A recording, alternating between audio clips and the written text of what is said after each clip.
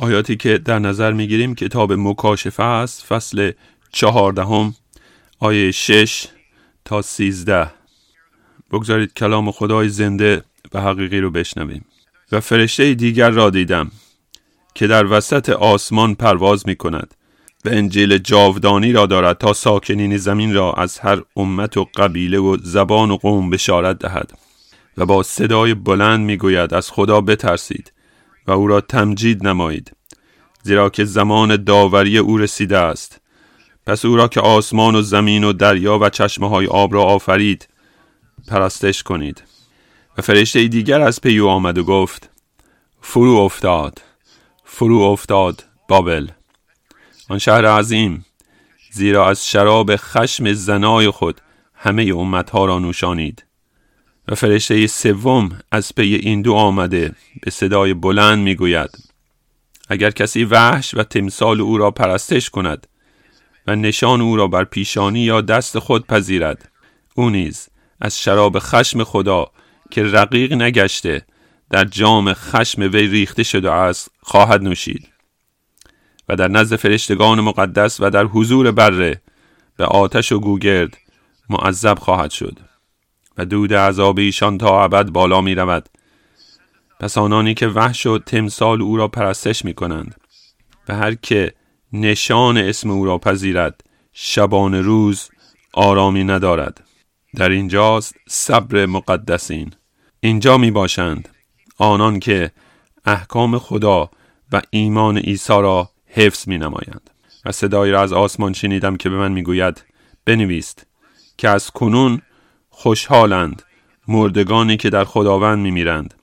و روح می گوید بلی، تا از زحمات خود آسایش یابند و اعمال ایشان از پی ایشان می رسد. این بود کلام مقدس خدای زنده و حقیقی. میخوایم به 3 هشدار فرشتگان نظر کنیم. اولین فرشته بشارت انجیل در مورد ترس از خدای زنده. دومین فرشته هشدار در مورد سقوط بابل. فرشته سوم در مورد تقدیر گمگشتگان. و نتیجه گیری کلام اعلام روح القدس در مورد آینده مقدسین. هشدار فرشتگان در نظر داریم. اولا ترس خدا، سقوط بابل، تقدیر گمگشتگان و در نهایت آینده مقدسین. در مکاشفه 14 3 رویا هست. اولین رویای بره است بر کوه صهیون، آیه 1 تا 6. سپس رویای 3 فرشته که به اون نگاه میکنیم، آیه 6 تا 13. و سپس در جلسه بعد رویای درو زمین رو خواهیم دید که مابقی فصل 14 هست. و آنگاه اون مطلب رو که رویای 3 هست در هفته آینده مطالعه خواهیم کرد که مقدمه هست برای فصل 15. اما این 3 رویا که در فصل 14 مکاشفه هست با هم تصویر پیام بسیار هولناکی رو به ما میده. به ما تعلیم میده که در هر جا، در هر کلیسا، در بین هر گروه از مردم یک خطی هست که اونها رو تقسیم میکنه، خطی که قابل رؤیت نیست. پیام کل این فصل در واقع این است که عده‌ای پیروان بره هستند و عده‌ای پیروان آن وحش. و قیاسی که وجود داره در این فصل بسیار بزرگه. این دو گروه کاملا از هم جدا شدن. همچنان که در فصل 14 آیات ابتدایی میخونیم که تفاوت اونها توسط انجیل جاودانی است. پس در این فصل 14 3 رویا هست و به ما تعلیم میده که این خطی که تقسیم میسازه انسانها رو چه در کلیسا و چه در جهان، نهایت اون میرسه به درو این جهان وقتی که فرشتگان داس رو میاندازن و مجازات نهایی هست. به این علت که این سوال بسیار ضروریه برای هر یک از ما، هر کس که به کلیسا میره. شما در کجا قرار دارید؟ آیا یک از پیروان بره خدا هستید و یا پیرو وحش و آن اژدها؟ و اگر شما یک از پیروان وحش هستید، چگونه از اون وضعیت خارج بشید چگونه دست از پیروی وحش برداشته و پیرو بره خدا بشید. چگونه از ملکوت ضد مسیح بیرون بیایید و وارد ملکوت بره خدا بشید. آنچه که در این رویا در برابر خود داریم رویایی هست از 3 فرشته با یک پیام و یک هدف تا هشدار بدن انسانها رو از اون مجازاتی که در انتظارشون هست. پیام این فرشتگان این است که به ما بگن زن و مرد، پیر و جوان، اگر شما در ملکوت ضد مسیح هستید باید از اون خشمی که در انتظارتون فرار کنید. این فرشتگان برای ما بشارت میدن انجیل جاودانی رو با هشداری که به ما میدن، هشداری که در انجیل خداوند هست. عده‌ای هستن که وقتی که آیات 6 رو میخونن فرشته دیگر را دیدم که در وسط آسمان پرواز میکند و انجیل جاودانی را دارد تا ساکنان زمین را از هر امت و قبیله و زبان و قوم بشارت بدن. و بعد پیام هشدار میاد. این مفسرین و مسیحیان درک نمیکنن واقعا چه اتفاقی داره روی میده و به نظر غریب مینسه. عده‌ای از این مفسرین این مطلب رو به این شکل توصیف میکنن. میگن در اینجا و در کتاب مقدس انجیل یعنی مژده نیک، اما فرشته که در آیه 6 و 7 هست مژده نیکی نداره. فرشته در آسمان پرواز میکنه و میاد تا انجیل جاودانی رو برای ساکنین زمین بشارت بده و آنچه که اعلام میکنه این هست: از خدا بترسید و او را تمجید نمایید، زیرا که زمان داوری او رسیده است. پس او را که آسمان و زمین و دریا و چشمه های آب را آفرید پرستش کنید. عده‌ای از مسیحیان میگن در اینجا انجیل بشارت داده نمیشه. این افراد معمولاً پریمیلینیال هستند و میگن این یک انجیل دیگه هست برای یک دوره دیگه از تاریخ، نه اون انجیل فیض و رستگاری بلکه انجیل ملکوت. این کلام اونهاست و میگن این انجیلی هست که در زمان سختی بیان میشه، وقتی که کلیسا به رپچر میره. و این یک پیام دیگه هست، نوع دیگه از انجیل هست. البته این نظر کاملا اشتباهه، زیرا کتاب مقدس فقط در مورد یک نوع انجیل صحبت میکنه. پولس به غلاطیان میگه حتی اگر یک فرشته اومد و انجیل دیگه ای رو برای ما بشارت داد جدای از اون انجیلی که ما بشارت دادیم، بگذار تا لعنت باشه. پس فقط یک انجیل جاودانی وجود داره. و بخشی از مشکلی که در تفسیر این آیه وجود داره درک این واژه است، انجیل جاودانی. رویایی که ما داریم از انجیل و دیدی که ما از انجیل داریم شاید بسیار محدوده. ما میدونیم که انجیل که عده‌ای اونو بشارت میدن، اینو بسیار محدود کردن. اونو در عرض 5 یا 10 دقیقه بیان میکنن و در عرض 10 دقیقه شما قبول میکنید و ایمان میارید و این مسیح بسیار سطحی هست و ما چون این انجیل رو رد میکنیم. اما اغلب اوقات ما فراموش میکنیم که انجیل بشارت داده میشه وقتی که واعظ کلام نتیجه هولناک رد کردن انجیل رو توضیح میده. و این مطلبیه که در برابر خود داریم. انجیل تمرکزش بر چه هست؟ هرچند که تمرکزش بر صلیب خداوند هست، اما گستردگی اون به عظمت کتاب مقدس هست. انجیل همه چیز هست که خدای زنده و حقیقی بر ما آشکار ساخته. کل کتاب مقدس انجیل هست، زیرا کل کتاب مقدس طراحی شده تا گناهکاران رو از تاریکی دعوت کنه به سوی نور. در اینجا شاید انجیل رو به اون شکلی که ما در نظر داریم این فرشته بشارت نمیده. در اینجا اشاره به گناه نشده، در مورد فدیه مسیح صحبتی نشده در پیام فرشته‌ای که در وسط آسمان پرواز میکنه. اما انجیل رو میشه به شکل‌های مختلفی بیان کرد و این فرشته اول انجیل رو بیان میکنه در آنچه که در آیه 7 میخونیم: ترس از خدای زنده، مجازات و داوری، جلال خدای زنده و پرستش خدای زنده و حقیقی. و این شیوه درستی هست تا انجیل رو به مردم برسونیم. ممکنه بگی در اینجا هیچ صحبتی از گناه نشده، چگونه میشه انجیل رو بیان کرد بدون صحبت از گناه؟ اما باید بپرسیم گناه چه هست؟ گناه یعنی رد کردن کلام خدای زنده، بی اهمیت شمردن شریعت خدای زنده و فرامین او. و این مشکل جهانی که در زندگی میکنیم، گناهی که در کلیسا هست، بی قانونی هست. ترس از خدای زنده در دیدگان مردم نیست. زن و مرد، مرد و جوان، پیر و جوان به طور طبیعی از خداوند نفرت دارن، خدا رو طرد میکنن، شریعت او رو نمیخوان. آنچه که ما نیاز داریم این که به ما گفته بشه که از خداوند بترسید و او رو پرستش کنید، و این ممکن هست از طریق کاری که خداوند ما عیسی مسیح انجام داده. پس این بشارت انجیل هست که در آیات 6 و 7 داریم. بذارید مثالی بزنم از کتاب مقدس. بیا دارید داوود پادشاه رو در مزمور 51، او مرتکب زنا شده، یوریا رو به قتل رسونده، ریاکاره، و خداوند میاد و وجدانش رو بیدار میسازه و او در میابه که گناهکار و گمگشته است و فریاد برمیاره علیه تو ای خداوند گناه ورزیدم و این شرار را در حضور تو انجام دادم.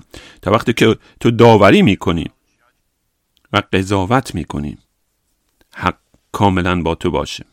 و بعد ما این آیات رو میخونیم و میگیم داوود منظور چی که تو علیه خداوند گناه ورزیدی؟ گناه تو علیه یوریا بود، تو رو به قتل رسوندی به شکل غیر مستقیم. تو علیه بتشیبا گناه ورزیدی، با او زنا کردی. تو علیه جامعه گناه ورزیدی، علیه قوم بنی اسرائیل که پادشاه اونها بودی.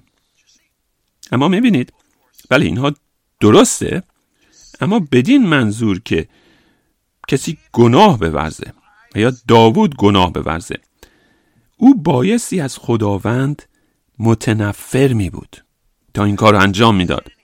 گناه این هست، خداوند میگه تو نباید زنا کنی.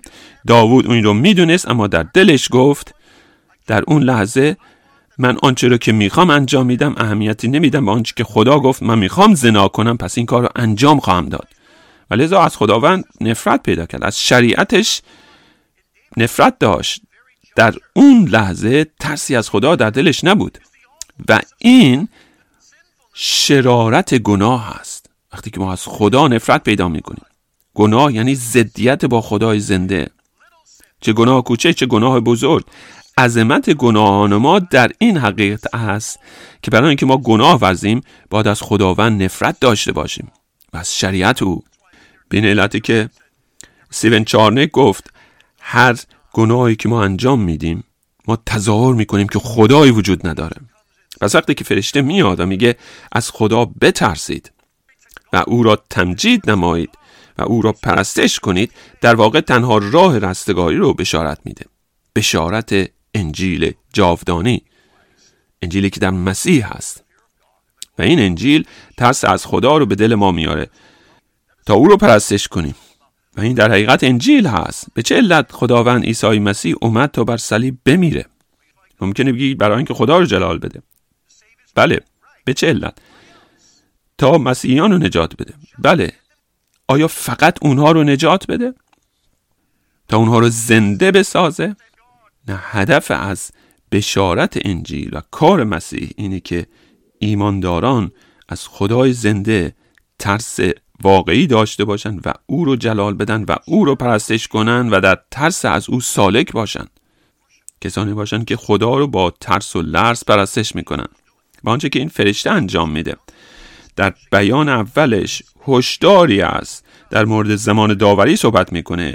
داره میگه مسیح تا میاد تا جهان رو مجازات کنه، اما میگه 3 نشانه فیض داره که ضروریه تا بدونیم که آیا انجیل در ما هست یا نه. و اگر چنینه و اگر ما نجات یافتیم، این 3 نشانه فیض باید در ما وجود داشته باشه: ترس از خدا، پرستش خدای زنده، جلال دادن خدای زنده. آیا واقعا میخواید بدونید که آیا شما از وحش پیروی میکنید و یا از بره خدا که بر کوه صهیونه؟ باید 3 سوال از خود بپرسید. اولا، آیا من خدای تثلیث رو پرستش میکنم؟ من با مسیحیت چه میکنم؟ پرستش چه هست؟ پرستش به این شکل توصیف میشه: پرستش خدای زنده یعنی در حضور جلال و قدرت عظیم او در روح و در راستی تسلیم بشیم تا در مسیح و مطابق آنچه که کتاب مقدس میگه او رو احترام و ستایش و پرستش کنیم، ستایش که خاص او هست.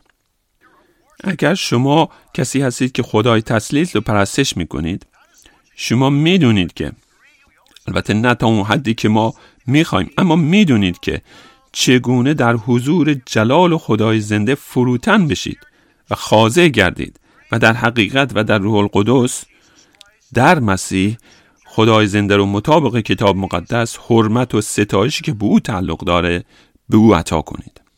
اگر این برای شما کاملا غریب هست و نمیدونید پرستش خدا چگونه است و نمیدونید چگونه او رو پرستش و ستایش کنید برای رستگاری که در عیسی مسیح هست، شما یک از فرزندان خداوند نیستید. سوال دوم، آیا شما از خداوند ترس دارید؟ فرشته در وسط آسمان پرواز میکنه و چنین میگه از خدا بترسید. ترس از خدا رو چگونه توصیف میکنیم؟ جان براون اون رو به این شکل توصیف میکنه: ترس خدا یعنی رضایت و یا عدم رضایت خدای زنده و حقیقی رو ترجیح بدیم به رضایت و یا عدم رضایت آدمی.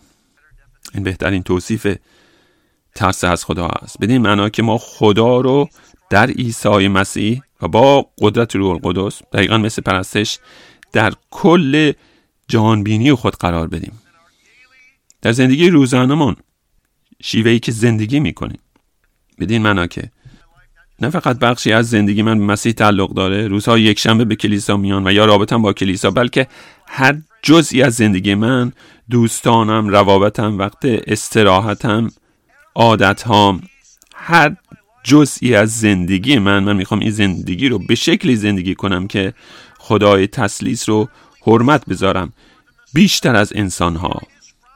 خوشنودی او رو بسیار مهمتر از خوشنودی انسانها بدونم. ترس او رو بسیار جدیتر از ترس از انسانها بدونم. و البته شما تا اون حدی که میخواید این ترس از خدا ممکنه در دلتون نباشه. اما بار دیگه من در مورد میزان او سوال نمی کنم. سوال میکنم که آیا ذره از این ترس در دل شما هست یا اصلی است که زندگی شما رو اداره میکنه؟ آیا آرزومندین که او رو خوشنود سازید و برای جلال او زندگی کنید؟ این فریاد فرشته است، این هشدار او هست از انجیل جاودانی که بشارت میده. اگر قرار توسط انجیل نجات بیابید، این ثمرات باید زندگی شما باشه. شما باید ترس از خدا داشته باشید، باید او رو جلال بدید، باید او رو پرستش دهید. سوال سوم این هست: آیا شما خدای تثلیث رو جلال میدید؟ البته نه تا اون حدی که میخواهید، اما آیا این در دلتون هست؟ آیا تمایل در دلتون هست؟ ممکنه بگید من نمیدونم چگونه خدا رو جلال بدم، من حتی نمیدونم معنای جلال چه هست. اکثر مسیحیان نمیدونن معنای این واژه ها چه هست. ما اینا رو به کار میبریم بدون اینکه معناشو بدونیم. واژه جلال در زبان عبرانی قبات هست و ریشه کلمش وزن کردن است، چیزی که سنگینه. به عنوان مثال ارزش سکه طلا بستگی داره به وزنش و چیزی که سنگینه و وزن داره ارزش داره. و در واژه یونانی جلال داکسا هست و معناش نظر هست، عقیده هست. پس وقتی که این دوتا رو با هم معنای واژه جلال رو به ما میده، یعنی در دید و نظر ما چه ارزشی آن چیز داره. پس سوال این است که شما چه ارزشی به خدای زنده میدید در زندگیتون؟ این به شما میگه که آیا او رو جلال میدید در زندگی و یا نه. خدای زنده برای شما چه ارزشی داره؟ شما همیشه دارید به چیزی ارزش میدید، چیزی رو سنگین میشمارید در زندگیتون. اما اون چیز چه هست؟ ما انسان ها چنان که جان کلوین میگه به طور ذاتی موجوداتی هستیم که چیزی رو پرستش میکنیم. چه یکی از دوستانمون باشه، چه دارایی باشه، چه ثروت باشه، چه کار باشه، چه خدای زنده. پس هدف خداوند در این جهان اینی که جلال خودش آشکار بسازه و هدف یک ایماندار راستین این است که اون جلال رو به خداوند بازگردونه و پاسخ بده در اون جلالی که خداوند در طبیعت و در کتاب مقدس آشکار ساخته و جلال رو به خداوند بازگردونه، به او حرمت بگذاره. و این هدف زندگی یک ایماندار راستینه. از هدف اصلی زندگی یک مسیحی نیست که صرفاً نجات پیدا کنه. بله، این اساسی هست. اما هدف زندگی یک مسیحی واقعی اینه که خدای زنده رو جلال بده و تا به ابد از او لذت ببره. و بعد این سوال پیش میاد: ما چگونه خدای زنده رو جلال میدیم؟ اولا با اعتراف به گناهانتون و فرار نزد مسیح برای بخشش گناهان. شما او رو جلال میدید وقتی که او رو پرستش میکنید و از کلام او و از حضور او لذت میبرید. شما او رو جلال میدید وقتی که به او اعتماد میکنید و همه چیز رو به دستهای او میسپارید. شما او رو جلال میدید وقتی که غیرت دارید برای جلال او. شما او رو جلال میدید با زندگی خاضعانه، شکرگزارانه و شادمانه در برابر مشیت او و در حضور او و بیشتر و بیشتر هم شکل پسر یگانه مولودش میشید.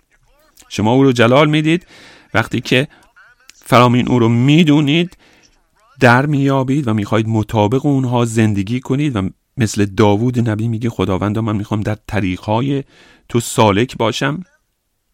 همه فرامین خدای زنده رو شما او رو جلال میدید وقتی که ذهن شما معنوی است و اندیشه‌هاتون آسمانی، میخواید تا به ابد با او باشید. بار دیگه سوال این است: آیا همه این تمایلات رو در دلتون دارید؟ آیا کسی هستید که میخواید خدا رو جلال بدید؟ حالا به اون میزانی که تمایلتون هست شاید نتونید این کار رو انجام بدید، اما آیا این اشتیاق و آرزو در دل شما پدید اومده؟ و یا آنچه که گفتم برای شما غریبه است، معنایی نداره؟ آیا این هدف زندگی شما است؟ آیا این موتور متحرکه زندگی شما است؟ فرشته در آسمان پرواز میکنه و میگه مجازات و داوری داره میاد، از خداوند بترسید، او رو جلال دهید، او رو پرستش کنید. و اون فرشته داره انجیل جاودانی رو بشارت میده و نشانی هایی رو نشون میده که انجیل در زندگی ایمانداران پدید میاره. سپس فرشته دوم رو داریم در آیه 8. هشدار هولناکی است در مورد سقوط بابل. فرو افتاد بابل، آن شهر عظیم، زیرا از شراب خشم زنای خود همه امتها را نوشانید. وقتی که این آیه رو میخونید ممکنه از خود بپرسید چه رابطه‌ای وجود داره بین رابطه 6، 7 و 8 و بعد فرشته سوم. اما رابطه بزرگی هست. وقتی که به سقوط بابل فکر میکنیم، جزئیات اون رو در مکاشفه 17، 18 و 19 داریم که بعداً در مورد اون صحبت خواهیم کرد. اما آنچه که باید درک کنیم این است که این فرشته داره به اشعیا فصل 21 آیه 9 اشاره میکنه و همچنین کتاب دانیال فصل 4 آیه 30 که در اونجا در مورد سقوط بابل صحبت شده و در اینجا به ما گفته شده که فرو افتاد بابل. تکرار شده این واژه و اینو باید درک کنیم. وقتی که در کتاب مقدس مطلبی تکرار میشه، یکی از خصوصیات ادبی زبان عبرانی و زبان یونانی هست. در زبان عبرانی علامت تعجب وجود نداره و اگر بخواید بر چیزی اهمیت بگذارید اون رو تکرار میکنید. پس خداوند میگه دقت کنید، بابل فرو افتاد، علامت تعجب.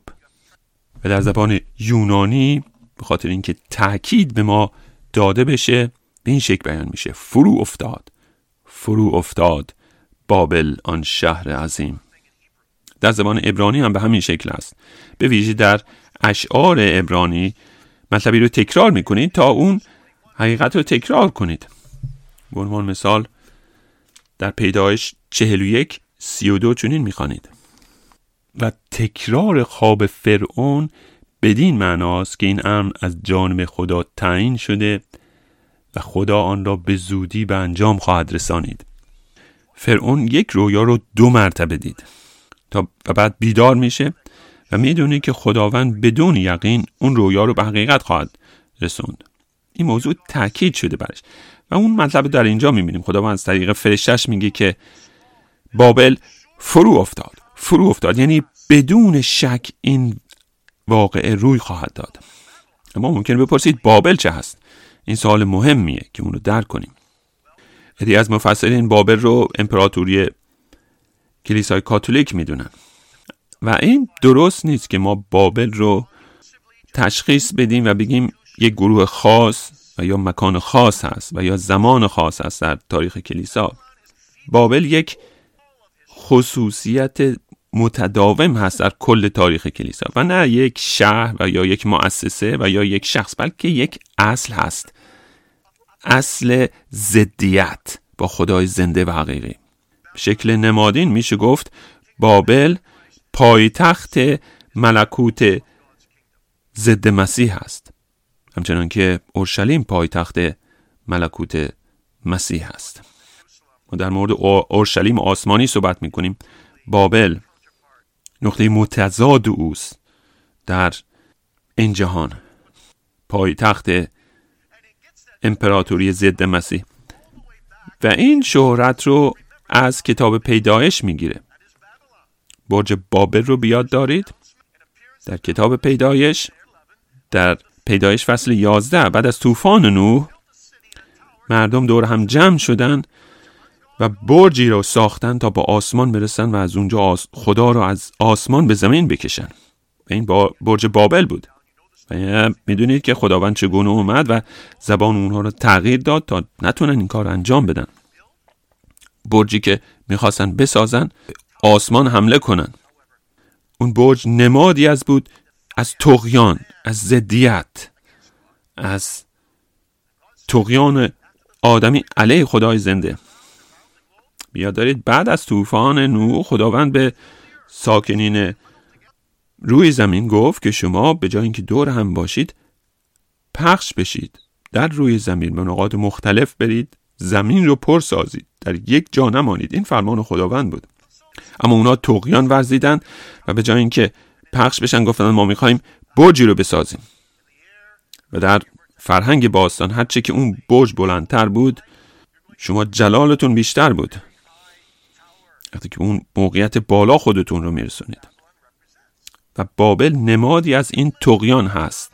این اقتدار انسانی است. این آدمی است که خود رو علیه فرامین خدای زنده قرار میده. آدمی است که طغیان ورزیده و قصد داره خدا رو از تخت سلطنتش پایین بکشه و خود رو به جای او بنشونه. این اصله. بابل یعنی این جهان، یعنی روحیه ضد مسیح که علیه خداوند و مسیحیانه. این بابل هست که قوم خداوند وقتی که گناه ورزیدند به اونجا به اسارت برده شدند. و در نتیجه در مزمور 137 چنین میخونیم در کنار نهرهای بابل آنجا نشستیم و گریستیم، چون صهیون را بیاد آوردیم، بر درختان بید که در میان آنند بربطهای خود آویختیم، زیرا اسیر کنندگان ما در آنجا از ما سرود خواستند و عذاب کنندگان ما سرودهای شادمانی طلب کردند. گفتند یکی از سرودهای صهیون را برای ما بسرایید. چگونه سرود خداوند را در زمین بیگانه بخوانیم. می‌بینید این بابل هست به شکل معنوی، یعنی این دنیا.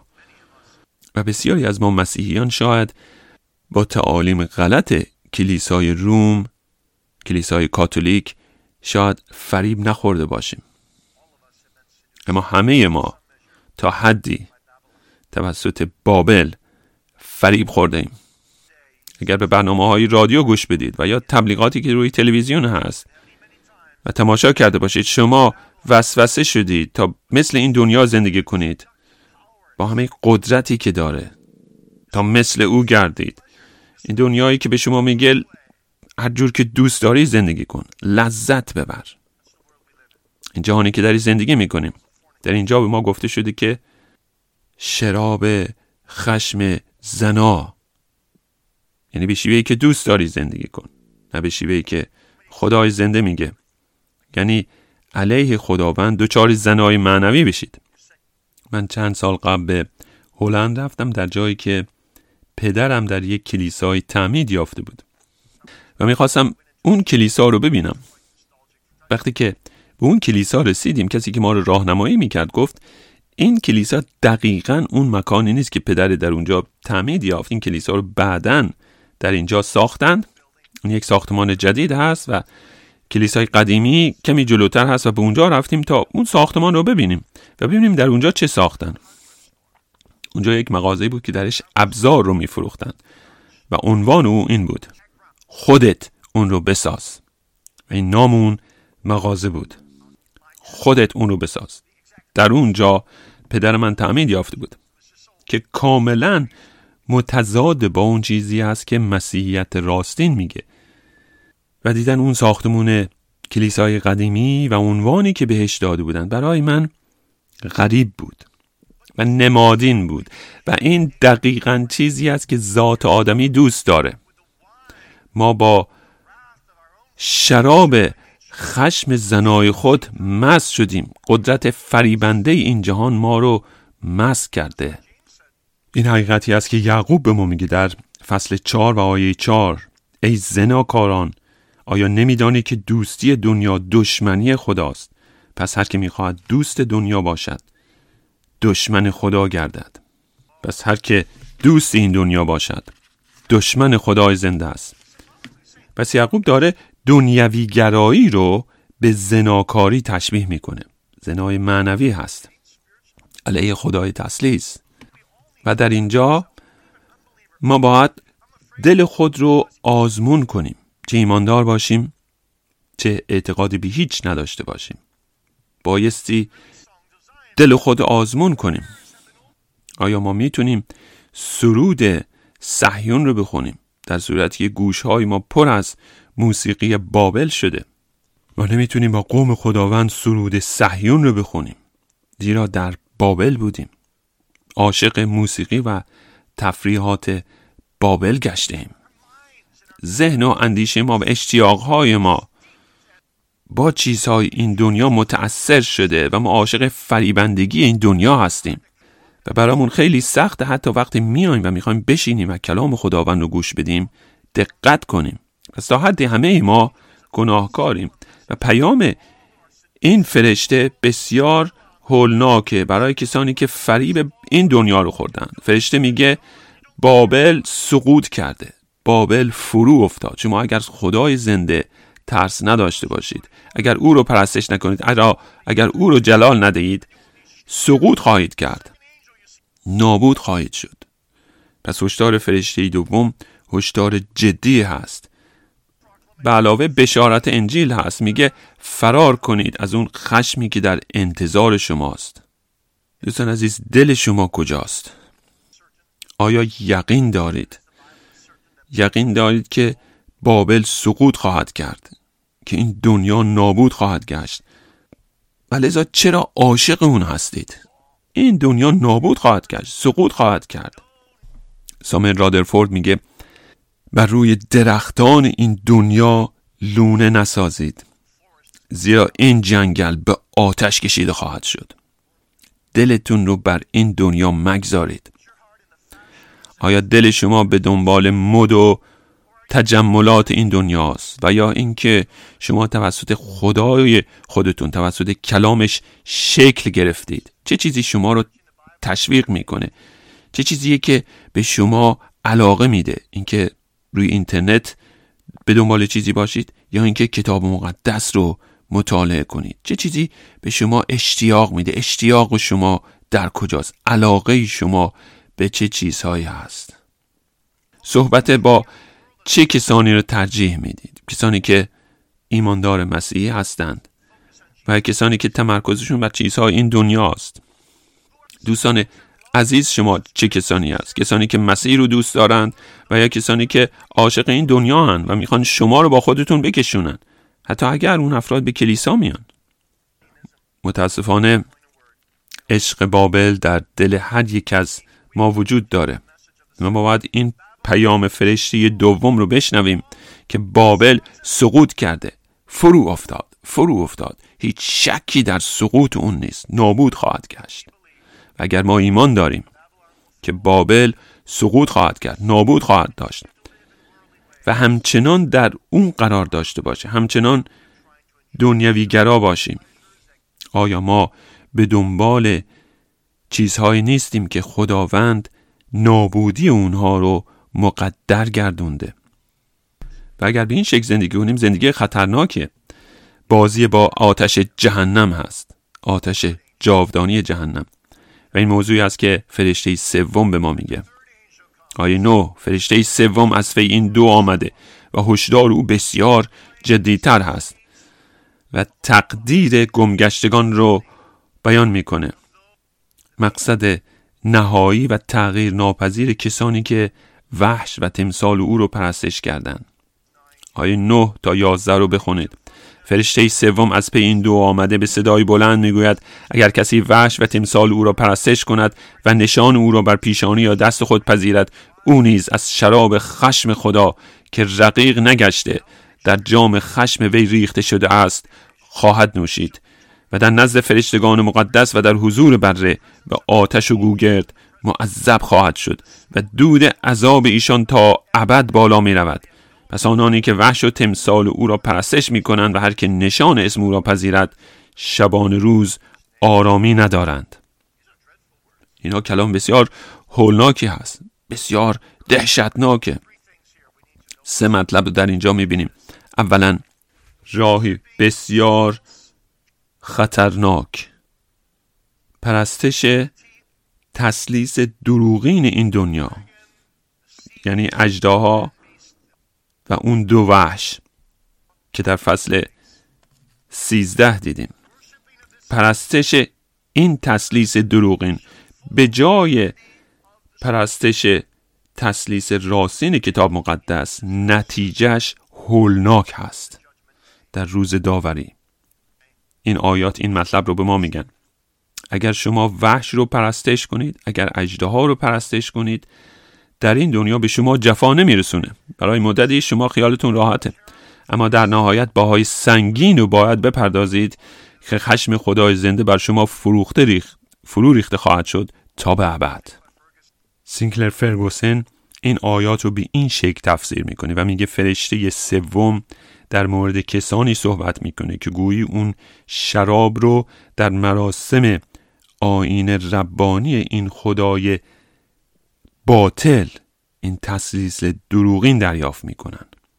شراب خشم خدا و از آن خواهند نوشید. ایمانداران راستین وقتی که در مراسم شام هستند شراب مقدس رو می نوشونن به یاد خدای پدر، پسر و روح القدس، خدای تثلیث. اما افراد بی خدا که تثلیث دروغین رو پرستش می کنند، اژدها و اون وحشی که از آب برمیآیه و وحشی که از زمین برمیخیزه، اونها نیز شرابی دریافت می کنند. اما شرابی که دریافت می کنند شراب خشم خداست که به اونها عطا خواهد شد. دوستان، اگر به این راه ادامه بدید، نهایت اون عذاب ابدی هست. سوماً، نه فقط این در مورد یک راه هولناک صحبت میکنه، بلکه در مورد یک مکان دهشتناک نیز با ما صحبت میکنه. مکانی بسیار وحشتناک. جهنم چنین مکانی هست.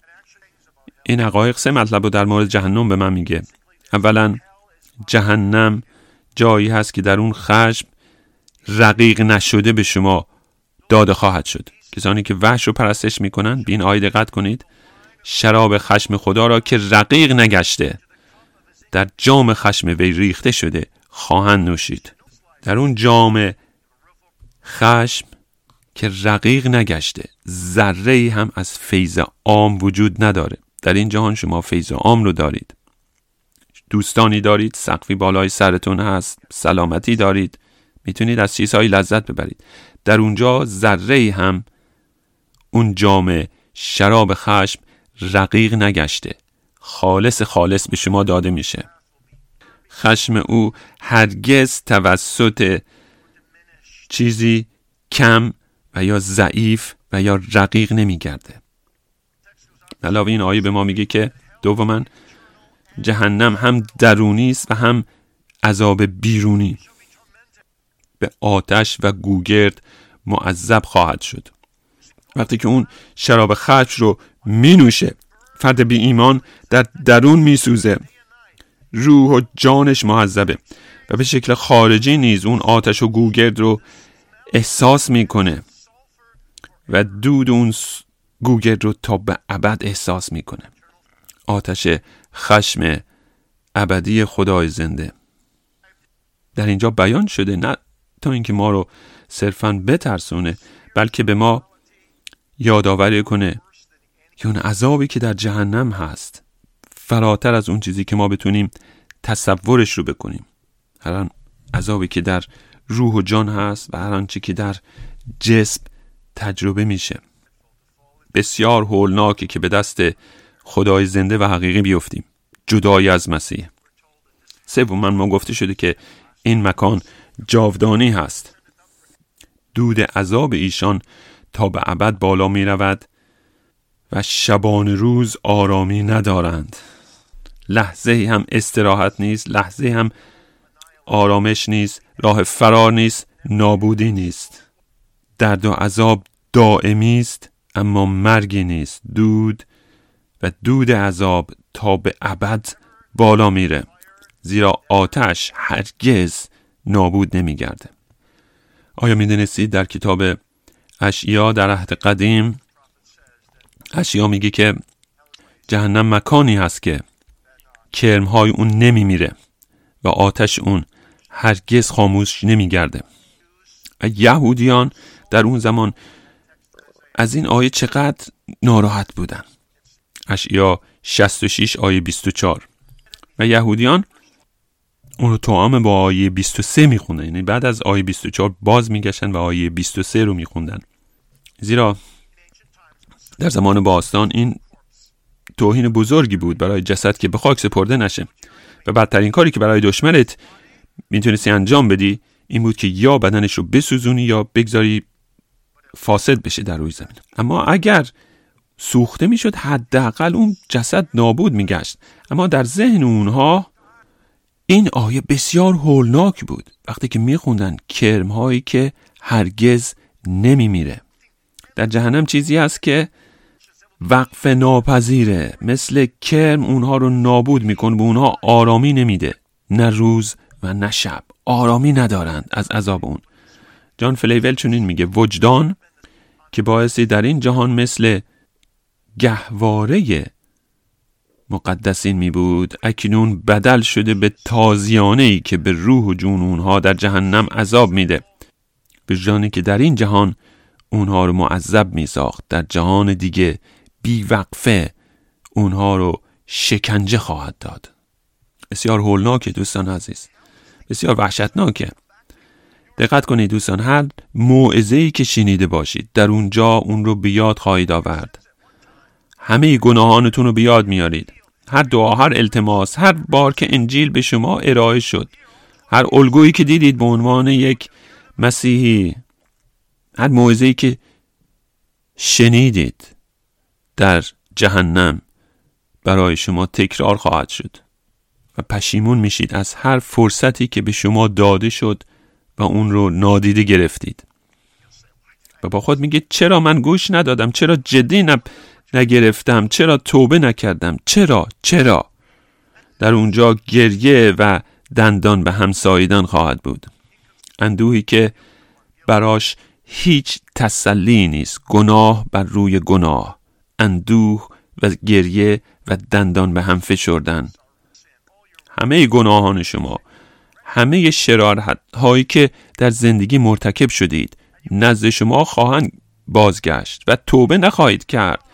از خداوند و از شیطان عصبانی خواهید بود. از دست همه عصبانی هستید، از دست خودتون عصبانی هستید که چرا چون این انتخاب اسفباری کردید، چرا از پی وحش روانه شدید، چرا دنیا رو دوست داشتید، چرا شیطان رو خدمت کردید و نه خداوند عیسی مسیح رو. جهنم مکان بسیار هولناکی هست و عصبانی خواهید بود. ببینید آیه 11 چه میگه؟ در حضور بره خدا. انتهای آیه 10 در حضور بره و فراری از حضور خداوند نیست. این شیطان نیست که جهنم رو اداره میکنه. بلکه خدای زنده است که اون مکان رو در اداره خود داره. بره خدا. جاناتان ادوارد چنین میگه برای هر کس ابدیت در حضور خدای زنده سپری میشه. هر کس ابدیتش رو در حضور خدای زنده و حقیقی سپری میکنه. سپس ادامه میده خدای زنده حضورش برای یک فرد بهشت هست و برای فرد دیگه جهنم. در جهنم او حاضره با خشم خودش، خشم پارسایانه و عادلانه‌اش که رقیق نگشته. آیا هرگز شده شما در جایی باشید و کسی از دست شما عصبانی باشه، به خشم اومده باشه و شما میخواید برای یک لحظه از حضورش فرار کنید و یا اگر او از اون مکان بیرون بره شما احساس آرامش میکنید و یک نفس راحت میکشید، اما شما هرگز در اون مکان از خشم عادلانه خدای زنده گریزی نخواهید داشت. چه حماقت بزرگی است که بگیم خداوند گناهکاران رو دوست داره اما از گناه نفرت داره. نه دوستان عزیز، در جهنم خدای زنده عادلانه نفرتش رو به گناهکاران نشون میده و خشم عادلانه خود رو بر اونها فرو میریزه، شبانه روز و عادلانه. خشمی که رقیق نگشته، پر از غضبه، به ویژه به کسانی که انجیل رو شنیدن و اون رو رد کردن. تنها پسر یگانه مولودش رو و محبت او رو رد کردند.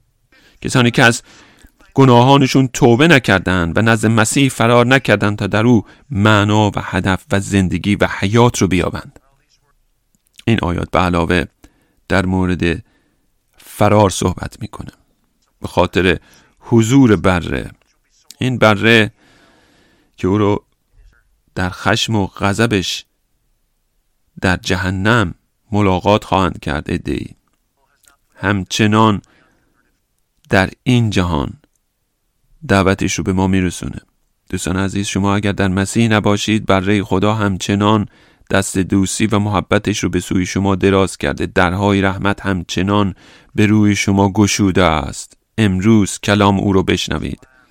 در حقیقت این بره جام خشم خدای زنده رو برگرفته و اگر شما توبه نکنید و به او ایمان نیاورید، اون شراب خشم رو خواهید نوشید. اما اگر به او ایمان بیارید، بره خدا کل اون شراب خشم رو به تنهایی نوشید.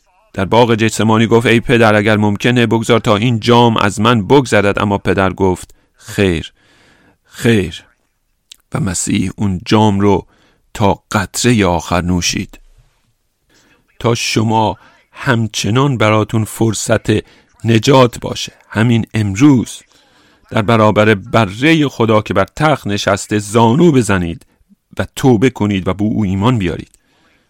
او حاضر تا این جام رو به جای شما بنوشه تا قطره آخرش، تا شما اکنون به او روی آورید، اکنون توبه کنید، اکنون در برابر او زانو بزنید، به گناهانتون اعتراف کنید و اون رو به عنوان خداوند و نجات دهنده خود بپذیرید.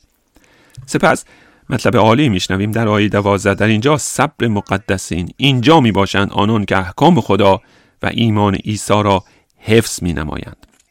معنای این آیه چه هست؟ خلاصه ای هست در مورد آنچه که در فصل 14 به ما نشون داده شده. کسانی که بره رو پرستش می کنند. به ما گفته شده که این مطالب که در آیه 6 تا 11 هست، این مصیبت ها بر سر مقدسین نمیاد.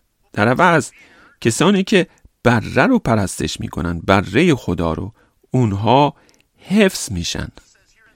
اینجا صبر مقدسین یا پایداری مقدسین، اونا در طول همه مصیبت ها و آزمون هایی که بر سرشون میاد صبر و پایداری دارند و از اون مجازات و خشم خدا در امان میمونند.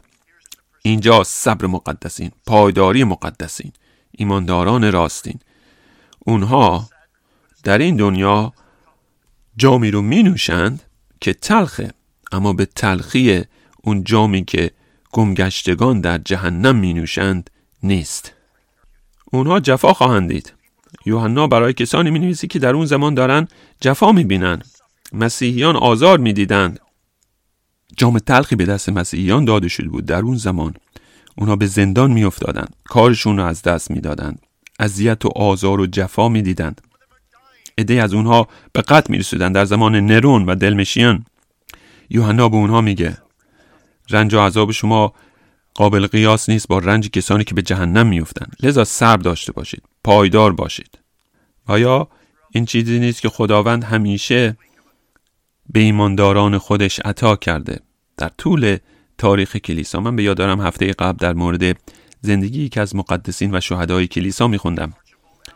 آرچیبالد الیسون، یکی از اسکاتلندی ها که به شهادت رسید، وقتی که او را آوردن تا سرش رو قطع کنند، او به جماعت نگاه کرد و چنین گفت: فکر میکنید بهشت و جلال چه هست؟ در پشت این صحنه چه قرار داره؟ شاید این لحظه من ترس داشته باشم، اما فرای این صحنه مرگ برای من پیام آور نیکویی هست و من خدای زنده رو شکر میکنم برای امروز که میتونم به خداوند جلال بدم. و او در اون لحظه ترسی نداشت. دوستان، خدای زنده رو جلال بدید در زمان سختی ها و مصیبت ها در کنار شماست و به شما قوت میده. و او گویی شادمانه مرگ رو پذیرا شد وقتی که به این شکل با مردم صحبت کرد. صبر مقدسین در اینجاست. هرچند که در این جهان جفا و آزار سخته، هرچند که در این جهان اژدها و اون وحش به کلیسا جفا میرسونند و سعی دارن جام خشمی رو بر اونها فرو بریزند، اما وقتی که مسیح بیاد، آینده بسیار هولناکتر برای کسانی که وحش رو پرستش کردند و در قیاس با عذابی که اونها تحمل کردند، آزار و جفایی که مسیحیان در بدترین شرایط هم در این جهان میبینند، هیچ هست. در نتیجه صبر و بردباری داشته باشید، همچنان احکام خداوند و عیسی مسیح رو حفظ کنید و در ایمان مسیح پایدار بمانید. اینا نشونه های یک ایماندار راستین. اونها صبر داشتن، در زمان جفا از مسیح اطاعت کردند و هر چند که امپراتور بهشون میگفت بگید که قیصر خداست و شما به قتل نخواهید رسید، اما این مسیحیان گفتن خیر، ما از مسیح و احکام خداوند اطاعت میکنیم و هیچ خدای دیگه ای رو پرستش نمی کنیم و حاضر بودن جانشون رو از دست بدن، حاضر بودن در برابر حیوانات وحشی انداخته بشن و یا سرشون از گردنشون قطع بشه. ایمان به عیسی مسیح پایداری کردن، اعتقاد داشتن که او خداست و تنها او، و چون وفادار بودن با فیض خداوند به اونها پاداش نیز داده شد. انتهای آیه 13 به ما چنین گفته شده: صدای از آسمان شنیدم که من گفت بنویس که از اکنون خوشحالند مردگانی که در خداوند میمیرند و روح میگوید بلی، تا از زحمات خود آسایش یابند و اعمال ایشان از پی ایشان میرسد. پس این سه فرشته پیام هولناکی دارند که یکی بدتر از، هولناکتر از پیام قبلی است. هشدار، هشدار، هشدار. و از طریق این هشدار انجیل رو بشارت میدن از خشم فرار کنید.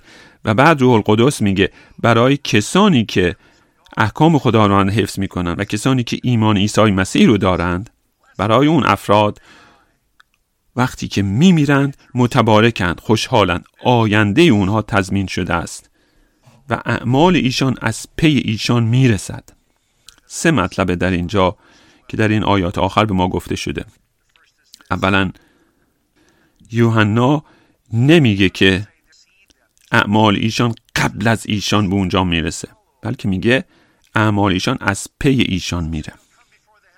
نمیگه اونا میان در برابر پادشاه آسمانی و میگن من از فرامین تو اطاعت کردم، من ایمان داشتم، من از احکام خداوند پیروی کردم، من به عیسی مسیح ایمان داشتم، اینها اعمال منه. یوحنا نمیگه ایمانداران به این شکل میان در برابر تخت خداوند.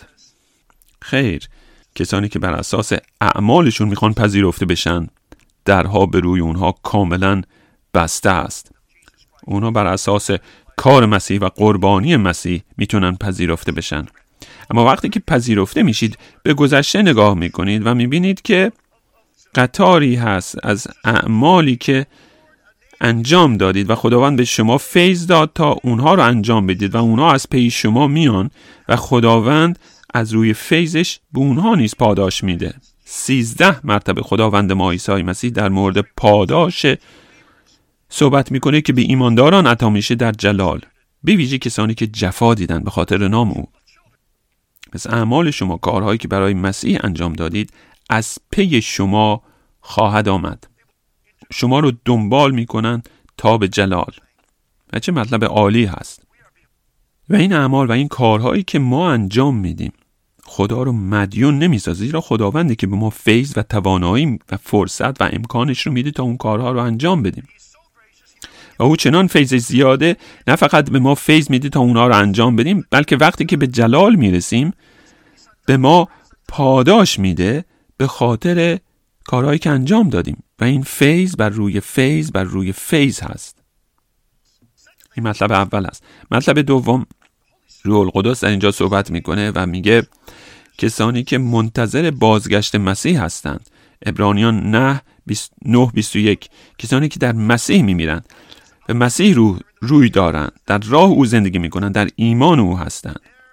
برای اونها مرگ باخت نیست، بلکه پیروزی و برد بزرگی است. مرگ اونها برده، زیرا آنچه که پشت سر میذارن و آنچه که به دست میارن. پشت سر بدن مرگ رو میذارن، اندوه رو میذارن، زندگی مصیبت بایی رو پشت سر میذارن و دنیایی که اونها رو فریب میده، مشکلات، وسوسه ها، غرور زندگانی، همه اینها رو پشت سر میذارن. و آنچه که به دست میارن چه هست؟ مشارکت با خدای زنده، تجربه عالی از فیض عالی مسیح. اونها به شباهت مسیح در میان. مرگ آخرین فرصتی است تا برای مسیح و جلال او به دیگران بشارت بدن. مرگ اونها رو به جلال خواهد رسوند و عروس مسیح خواهند بود تا به ابد، تا از گناه کاملا آزاد باشند در سرزمین امانوئل. و همه اینها برد هست. ولذا روح القدس میگه متبارکند مردگانی که در خداوند میمیرند و ملعون خواهند بود کسانی که جدای از مسیح خواهند مرد. خوشحالند، متبارکند کسانی که پایدارند. اینجا صبر مقدسین. مرگ ما رو به جلال میاره، به شناخت کامل از مسیح، حیات کامل معنوی در خدای زنده. مرگ ما رو به خونه ابدی خود میرسونه، مشارکت کامل و نزدیک با خدای تثلیث. ساموئل رادرفورد گفت اگر خداوند هزاران بهشت رو می آفرید پر از شادی و لذت، اما همه اونها با هم قابل قیاس نبودن با اینکه با مسیح باشیم تا به ابد. متبارکند مردگانی که در خداوند می میرند. از اکنون، از همین لحظه تا به پایان جهان، همه کسانی که در مسیح می میرند برکت عالی به اونها میرسه. و در نهایت یوحنا به ما میگه که هر ایماندار راستین از همه کارهایی که انجام میداد استراحت خواهد یافت. خداوند کارهای اونها رو فراموش نمیکنه، به اونها پاداش میده از روی فیضش، اما اونها آسایش خواهند یافت. از زحمات خود آسایش یابند. اکنون بگذارید با 2 مطلب این موعظه رو به آخر برسونم. اولا برای شما که یک ایماندار راستین هستید، پاداش فیض و آینده‌ای که به شما وعده داده شده در قیاس با آینده‌ای که در انتظار کسانی است که وحش رو پرستش می‌کنند. وقتی که به این آینده و این تفاوت فکر می‌کنید، بگذارید تا شما تشویق بشید، دلگرم بشید، تا ایمانتون بیشتر و بیشتر بشه به خداوند عیسی مسیح، همچنان احکام او رو حفظ کنید، همچنان او رو پرستش کنید، همچنان برای او زندگی کنید. در ذهن و اندیشه خود این مطلب رو برای همیشه داشته باشید. عذابی که در انتظار گمگشتگان و سعادت ابدی و آسایشی که در انتظار پیروان مسیح هست. آیا می‌خواهید به شما کمکی برسه تا با وسوسه هایی که این جهان به شما میکنه بجنگید؟ به ذهن داشته باشید سقوط بابل را، به یاد داشته باشید خشم خدای زنده رو که رقیق نگشته بر گمگشتگان و بر پیروان وحش و بر دوستداران بابل آن شهر عظیم فرو ریخته خواهد شد. وقتی که بابل شما رو وسوسه میکنه به روز داوری فکر کنید، وقتی که اون وحش شما رو دعوت میکنه تا از او پیروی کنید و او رو پرستش کنید، وقتی که این وسوسه ها به شکل قوی به شما ارائه میشه، به روز داوری فکر کنید، به عذابی که پیروان وحش تجربه خواهند کرد، به اون عذاب فکر کنید و همچنان خدای زنده رو پرستش کنید، بره خدا رو که گناه جهانیان رو از میان برداشت. و دوما دقت کنید، انجیل که از طریق این سه فرشته و از طریق روح القدس به ما میرسه، در آیه 6 به ما گفته شده که انجیل جاودانی هست. آیه 6 به ما میگه که این انجیل جاودانی به همه ساکنان زمین از هر امت و قبیله و زبان و قوم خواهد رسید. بدین معنا که هر انسانی که گناه نکرده باشه در روی زمین باید توبه کنه و به خداوند ما عیسی مسیح ایمان بیاره. این شامل همه ما میشه و به علاوه همه انسان‌ها در همه جا، هر مسلمی، هر بودایی، هر هندویی، در هر جای از دنیا راه رستگاری و ایمان نجات بخش فقط و فقط یک راهه. شما باید توبه کنید و به خداوند عیسی مسیح ایمان بیارید و یا اینکه تا به ابد به خشم خدای زنده دوچار خواهید شد. همچنان درها بازه و امکان توبه وجود داره و اگر شما انجیل رو میدونید باید احساس مسئولیت بزرگی بکنید تا به هر طریقی که میتونید انجیل رو به دیگران برسونید، چه از راه دعا کردن، چه از راه کمک مالی به مؤسسه هایی که انجیل رو به دیگران میرسونند. شما باید هر آنچه که از دستتون برمیاد انجام بدید تا این مژده نیک رو، این انجیل جاودانی رو به هر یکی از ساکنان زمین برسونید و بگذارید تا این دعای شما باشه روز و شب. خداوندا بگذار تا دعای من، زندگی من، دارایی من، هر آنچه که دارم به دیگران نشون بده که من از راه فیض روح القدس، از راه رحمت تو، من به این انجیل جاودانی و به عیسی مسیح پسر یگانه و مولود خداوند ایمان دارم.